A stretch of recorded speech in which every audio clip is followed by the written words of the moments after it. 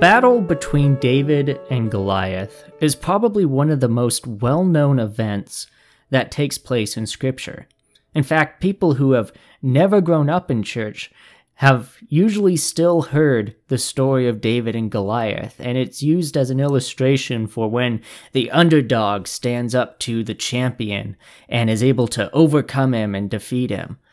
But a lot of people don't really understand exactly what the story of David and Goliath is really about, and usually don't know a lot of the details surrounding it. So today we're going to read through this story and just kind of talk a little bit about it, talk about why it's significant, kind of the historical backdrop that sets the scene. And we won't get through all of it today, but we'll get through kind of the setup and the build up to the battle itself. And then we'll talk about the battle next week. But this is found in 1 Samuel chapter 17, and we'll start at verse 1 and just read through it a little bit at a time, and I'll kind of talk about just each section. So 1 Samuel chapter 17, beginning at verse 1, says, "Now the Philistines gathered their forces for war, and assembled at Soka in Judah. They pitched camp at Ephes-dammim between Soka and Ezekah. Saul and the Israelites assembled and camped in the valley of Elah, and drew up their battle line to meet the Philistines. The Philistines occupied one hill, and the Israelites another, with the valley between them." So here you have the Israelites on one side, on one hill, and the Philistines on another hill, there's valley between them, and they're lining up for battle. Now, let me tell you a little bit about the Philistine people. They were a seafaring people. They traveled across water a lot, and they were also very warlike, where they would pillage and plunder. And more than that, they were very good. They had strong weapons because they were one of the few people that had moved out of using bronze for their weapons and had begun to use iron for their weapons. And in fact, there was a little bit of interactions between the Philistines and the Israelite people before this battle begins, because the Israelites used to bring any kind of iron weapons or armor they had to the Philistines because only their blacksmiths were competent enough to deal with iron, and the Israelite people weren't competent with iron yet. They were still using bronze. And so because of that, there was a bit of a good relation between the Israelite people and the Philistines up until this point. And now it has reached to a point where the Philistines have said, you know what, let's stop working together with the Israelites, and instead we're going to try to overtake them. And so the Philistines gather their forces to try to take out the Israelites, and the Israelites here are on the defensive, defending their home and their people from the Philistines who are coming to attack them. Continuing on in verse 4, says, "A champion named Goliath, who was from Gath, came out of the Philistine camp. His height was 6 cubits and a span, which is about 9 feet 9 inches. He had a bronze helmet on his head and wore a coat of scale armor of bronze, weighing 5,000 shekels, which is about 125 pounds. On his legs he wore bronze greaves, and a bronze javelin was slung on his back. His spear shaft was like a weaver's rod, and its iron point weighed 600 shekels, which is about 15 pounds. And his shield bearer went ahead of him." Now it's really important that verse 4 points out that Goliath was from Gath. That's important because in Gath there was a group of people there who were the Anakim, and the Anakim were a people of giants who had descended from the Nephilim. And who the Nephilim were, the most common understanding that is accepted for who the Nephilim were, was they were a group of people of women that had interbred with demonic beings, and their offspring were the Nephilim. And so the Nephilim's descendants then were the people of Anakim, who were giants who lived in Gath. And that is who Goliath is. Goliath comes from these Anakim people that lived in Gath that were descended from the Nephilim. That's why he was 9 feet 9 inches tall. He was huge. He was this great champion, and he came from a line of people that were descended from a demonic bloodline. So then you go on into verse 8. Goliath stood and shouted to the ranks of Israel, "Why do you come out and line up for battle? Am I not a Philistine, and are you not the servants of Saul? Choose a man and have him come down to me. If he is able to fight and kill me, we will become your subjects. But if I overcome him and kill him, you will become our subjects and serve us." Then the Philistine said, "This day I defy the armies of Israel. Give me a man and let us fight each other." On hearing the Philistines' words, Saul and all the Israelites were dismayed and terrified. So here we see kind of the end goal of the Philistine people. They weren't wanting to just completely wipe out the Israelites. They wanted to take the Israelites and have them become the Philistines' servants. They wanted to enslave these people, not just wipe them out, but enslave them. And their idea of how to do this was to have Goliath go out, who was their greatest, most fearsome champion, to go and take down their greatest champion, because they had a lot of faith in Goliath due to his size. And then they could just enslave the whole Israelite people. So those terms were set. And on hearing Goliath's words, Saul, who was the king of the Israelites, and all the Israelite people became scared, because now they were seeing Goliath, who was standing before them, and they did not believe that they had the power to overcome him. Maybe if they attacked as an army, they could get 3 or 4 of them to gain up on Goliath in the middle of the battle and try to take him down that way. But one-on-one in a fair fight, it didn't look good for them. And I believe the Philistines did this because they knew the reputation that the Israelite army had. The Israelite people were God's people, and they often took out any enemy they came across. Any enemy that they would fight, the Israelites would almost always win because God was on their side. So I assume what they were planning in this was, well, we can't beat the Israelite people as one army versus another army, but maybe if we just take our greatest champion and pit him in a fair one-on-one fight against their greatest champion, there's no way that we can lose. And the Israelites in this moment forgot that they were God's people, forgot that God had been leading them to victory time and time again, all because they became so focused on Goliath's size that they could see right in front of them. And they let that fear they had of Goliath's size take away from them the faith that they had in the God that was blessing them. And that was where the issue first began. Was the Israelite people had lost faith in God because they were too scared of Goliath's size. So now we move on to David's introduction in verse 12. Now David was the son of an Ephrathite named Jesse, who was from Bethlehem in Judah. Jesse had 8 sons, and in Saul's time he was very old. Jesse's 3 oldest sons had followed Saul to the war. The firstborn was Eliab, the second Abinadab, and the third Shammah. David was the youngest. The 3 oldest followed Saul, but David went back and forth from Saul to tend his father's sheep at Bethlehem. So this actually isn't the first introduction of David, and I'll go into that a little bit in just a second.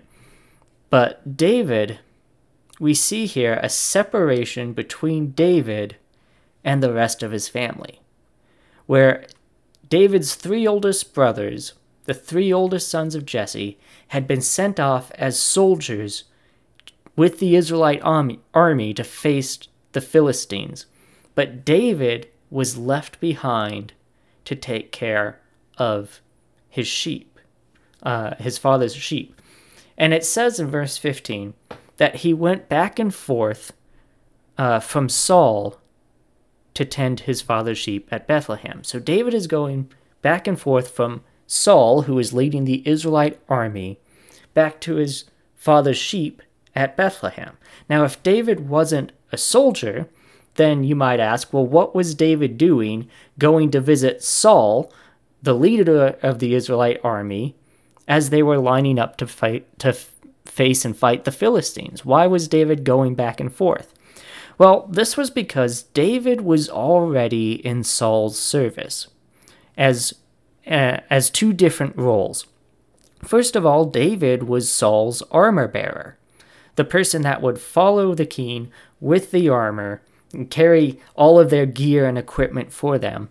And then also David was a musician in Saul's service, because what would happen was Saul would often come under the attack of an evil spirit that would drive him crazy, and when David would sit and play, the spirit would leave him.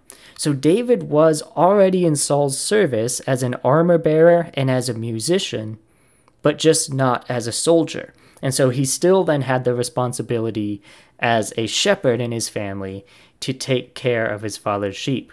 Another important thing to note about David up to this point, before this moment, was that God had already rejected Saul as Israel's king because of a mistake that Saul had made. So he's still Israelites' king, but he had been rejected by God, and God had already instructed the prophet Samuel to go and anoint David as the next king. So that's the position that David is in. He is, of course, still a shepherd in his family, but he has been anointed as the next king and is in Saul's service as an armor bearer and as a musician. And because of that, he keeps going back and forth from Saul back to Bethlehem where the sheep are. So now let's go on, verse 16. For 40 days the Philistine came forward every morning and evening and took his stand.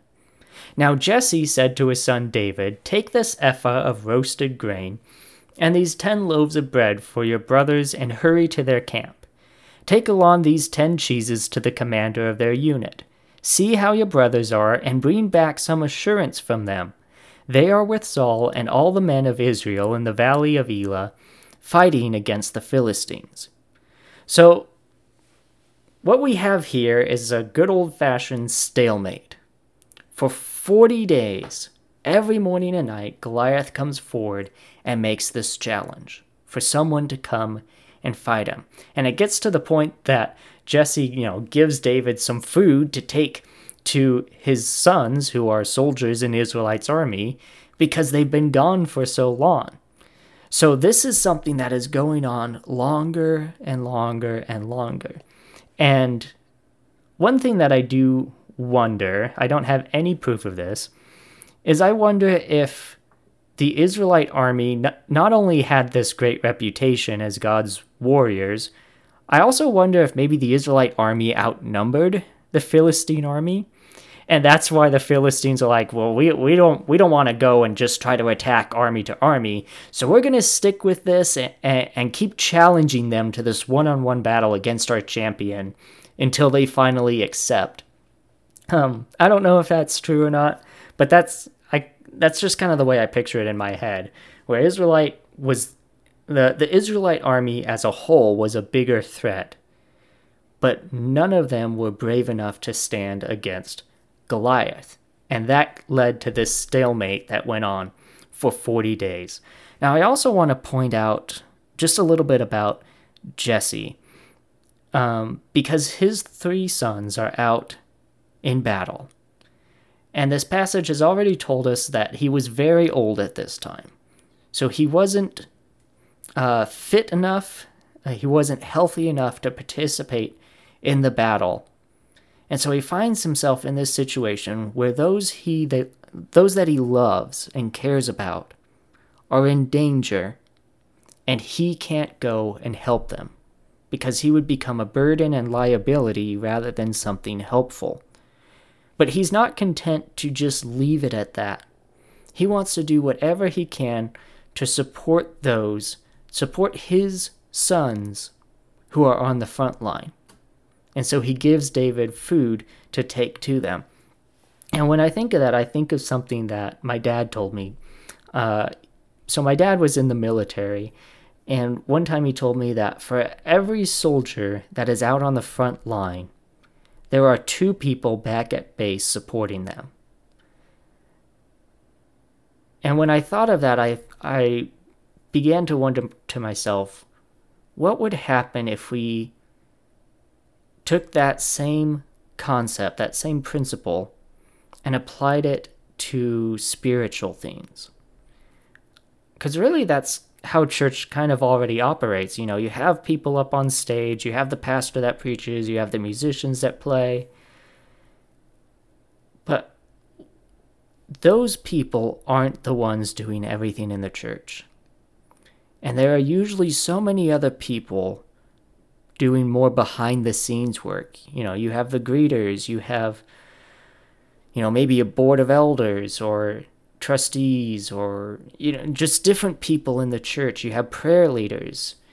It's all these different people that support those that are kind of in the spotlight. And even I can speak from my experience as a pastor that I'm still supported by my wife. So even though my wife isn't up there in the spotlight on the stage with me, doesn't mean that she's not still supporting me and that I don't still rely on her supporting me. And I think that if we kind of took that mentality of, for everybody that's out on the front lines, there should be 2 people supporting them. It places a higher emphasis on support than performance. And I just think that would be a good principle to really put into practice in church. That we just do a better job of supporting one another as those that are doing the work, so that those who are doing the work don't become tired and burnt out, at least not so fast, because there are people there supporting them. I think if we could just increase the support level of one another in church in general, that would be a great thing. And really, that would greatly affect our witness, because Scripture also talks about how they will know that we are believers because of the love that we have for one another. So anyway, when I think of Jesse doing this, where he is supporting his children the best way that he can, I just think that's a good principle to keep in mind when it comes to spiritual things as well. So let's continue on, verse 20. Early in the morning, David left the flock in the care of a shepherd, loaded up, and set out, as Jesse had directed. He reached the camp as the army was going out to its battle positions, shouting their war cry. Israel and the Philistines were drawing up their lines, facing each other. David left his things with the keeper of supplies, ran to the battle lines, and asked his brothers how they were. As he was talking with them, Goliath, the Philistine champion from Gath, stepped out from his lines and shouted his usual defiance, and David heard it. Whenever the Israelites saw the man, they all fled from him in great fear. Now, first of all, I just love the idea that David had a backup shepherd for his flock. I guess I'd never noticed that before until I read through this passage for this sermon, that David left the flock that he had in the care of another shepherd, and just the idea that he had like this backup shepherd to take care of his flock, which makes sense because if he's also in Saul's service, he's not going to be there for the sheep all the time. He's going to be gone a lot. So the fact that he had somebody there that could take care of the sheep while he was gone, partly I just find that amusing, but also I think that is another great principle to take into consideration, that David didn't have this mindset where, oh, if I'm not there, then everybody's going to be in trouble, and I'm okay with it being that way because I'm just that important. And if I'm not there, everything should fall apart. That's not the mentality that David had. He recognized that no, I won't always be here, especially having been anointed as Israel's next king. I'm not always going to be here to tend the sheep and tend this flock. And so I need to train someone up that can take care of the flock when I'm not around, so that when I'm gone, that's not just this void that is left, but the sheep can still be taken care of. And I just love that even though he's been anointed as the next king, and he's probably thinking about, well, how am I going to lead as the new king of Israel, and how am I going to take care of all of the Israelite people, that he still was caring about, well, also, how am I going to take care of these sheep once I'm not here anymore? And he was training up a backup shepherd to take his place. I just never noticed that before, and I thought that was really interesting. So then David gets to the battle lines, and he leaves his stuff with the keeper of supplies, and then he immediately runs and asks how his brothers are, and he's listening to everything that's going on, and when Goliath comes out, he shouts his usual defiance, and it says, and David heard it. And then all the Israelite people were fleeing from Goliath in fear, and David watched that. And so I really get this kind of idea of David's personality through this, that David was someone that watched and listened. He was somebody that paid attention to his surroundings. He tried to gain as much information as he could.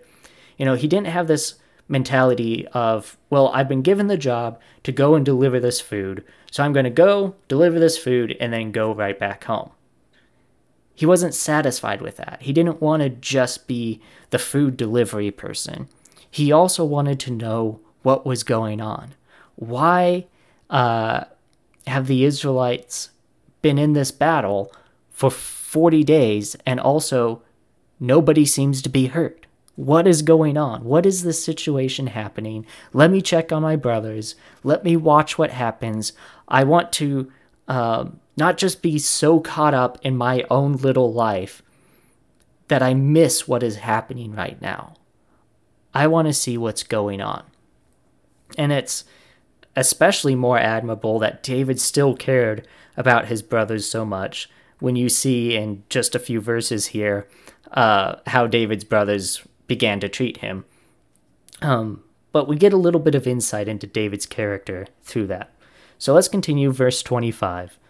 Now the Israelites had been saying, "Do you see how this man keeps coming out? He comes out to defy Israel. The king will give great wealth to the man who kills him. He will also give him his daughter in marriage and will exempt his family from taxes in Israel." David asked the men standing near him, "What will be done for the man who kills this Philistine and removes this disgrace from Israel?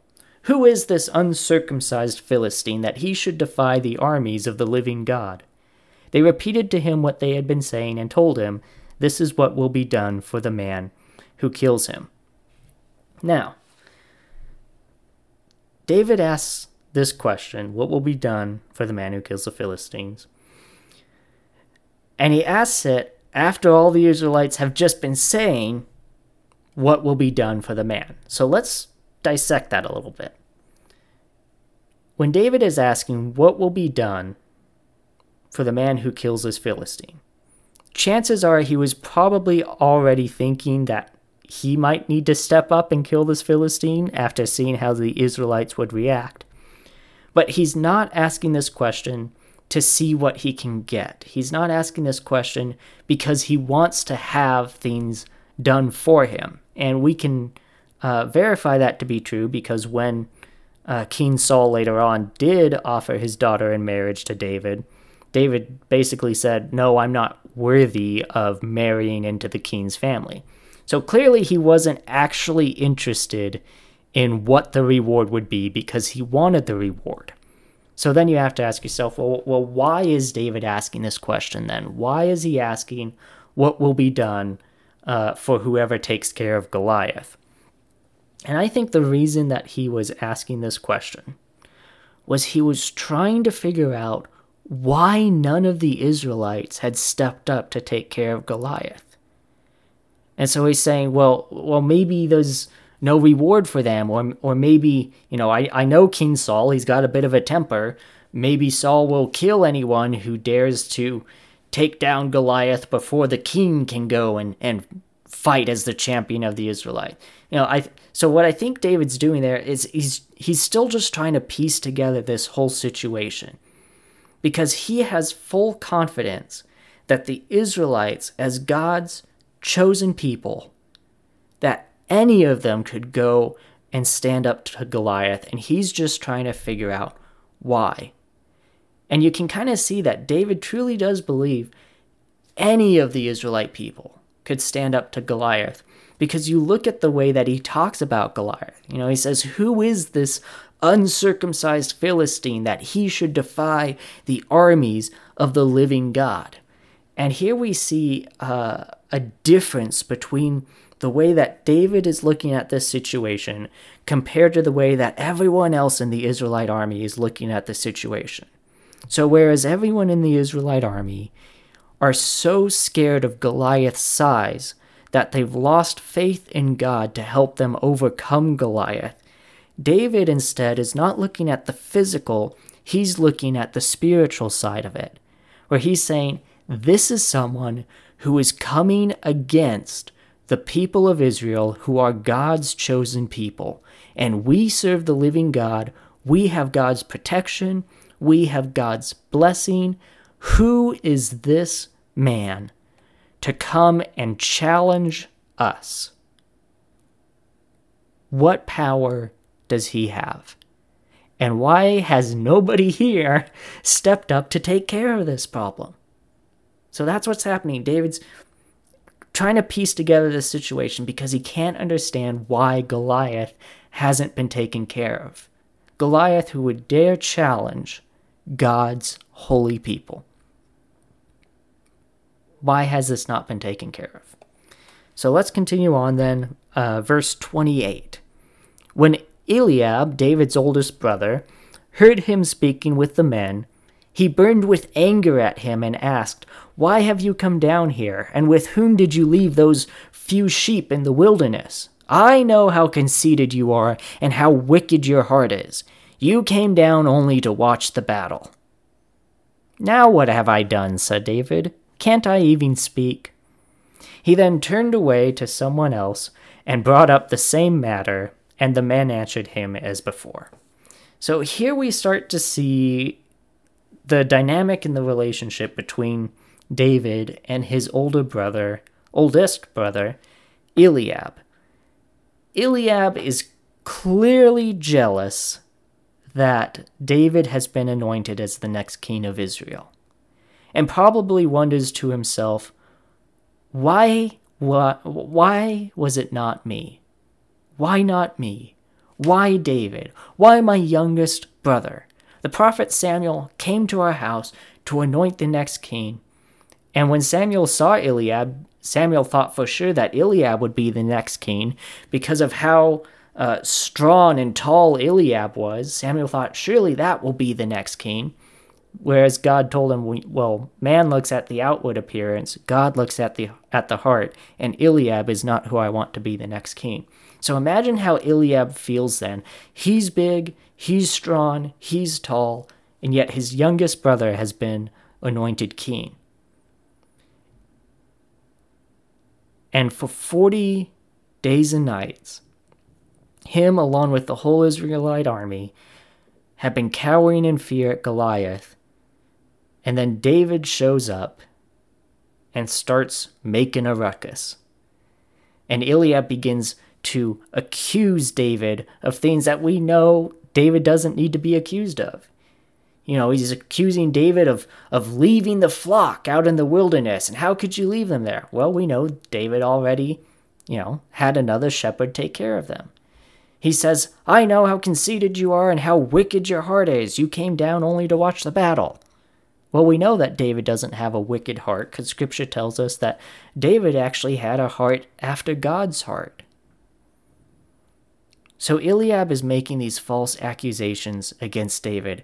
And what I really love is that David doesn't take it personally. He doesn't react angrily, in that human anger. I've talked difference between human anger and righteous anger. Righteous anger is when you get angry for something, how someone else was wronged. Human anger is when you get angry because of how you were wronged.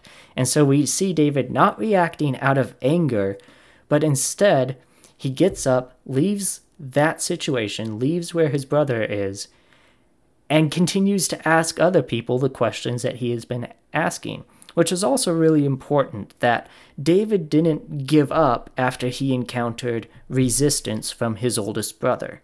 He didn't just say, oh, you know what, I'm sorry, I shouldn't be doing this. He's like, no, what have I done? What are you getting mad at me for? But he doesn't just stay there and get into an argument with his brother.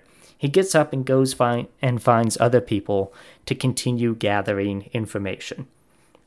And then finally, verses 31 and 32, we'll stop here. What David said was overheard and reported to Saul, and Saul sent for him. David said to Saul, let no one lose heart on account of this Philistine. Your servant will go and fight him. And here we have the start of the battle between David and Goliath. And I want to point out that the battle happens, and David is a part of the battle because of what he has been doing here. That he is concerned about Israel, he's concerned about his brothers, and he's trying to gather information to understand what's going on here because he cares about what's going on there. And it was because he was going around asking people questions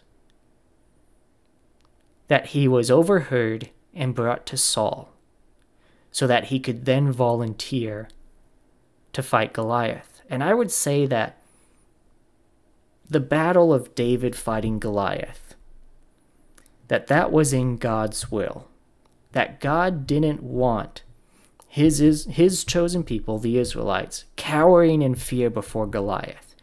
He wanted them to make a stand, and David was willing to make a stand. And so David went and stood in God's will. He walked the path of God's will, but he was only able to be in that position because of the initiative that he took to ask questions and gather information because he cared about the people there. So David's initiative brought him into God's will. I think it's also worth noting that, he stands before Saul. And remember, David knows that God has rejected Saul as king and that David is going to be the next king. And yet he still refers to himself before Saul as his servant. Because David recognizes that as of right now, Saul is king and I am not. And I am here to serve, not to lead. And he says, I am willing to serve you and the people of Israel by going and fighting Goliath. And out of the entire Israelite army, Saul included, David was the only one who was willing to take a stand against Goliath. The only one who was willing to take a stand against evil. And that's what I want us to understand about David and Goliath, is it's not simply a story of an underdog overcoming a champion. And I'll probably go into a little bit more next week about why that perception of the story is not also not accurate. But what I want us to see is that this story of David versus Goliath is really a story about good versus evil. That Goliath was a force of evil. Not only was he a descendant of the Nephilim and one of the Anakim people, but he came from a warlike people that was in good relations with the Israelites. And they said, you know what? this isn't good enough for us. We don't want to just have good relations with the Israelites. We want to come and conquer them and not just take them out. We want to enslave them and make them do our bidding. And that was an action of evil. To attack, unprovoked, with the goal of enslaving the Israelites. That was evil.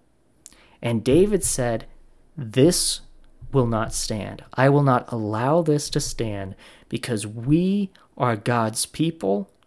We have been blessed by God. And Goliath and the whole Philistine army are acting out of these evil intentions. And because nobody else here is willing to do something about it, I will do what needs to be done by taking a stand against this evil.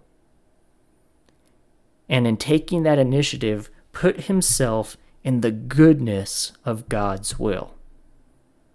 It's not a story of underdog versus champion. It's a story of good standing up to evil.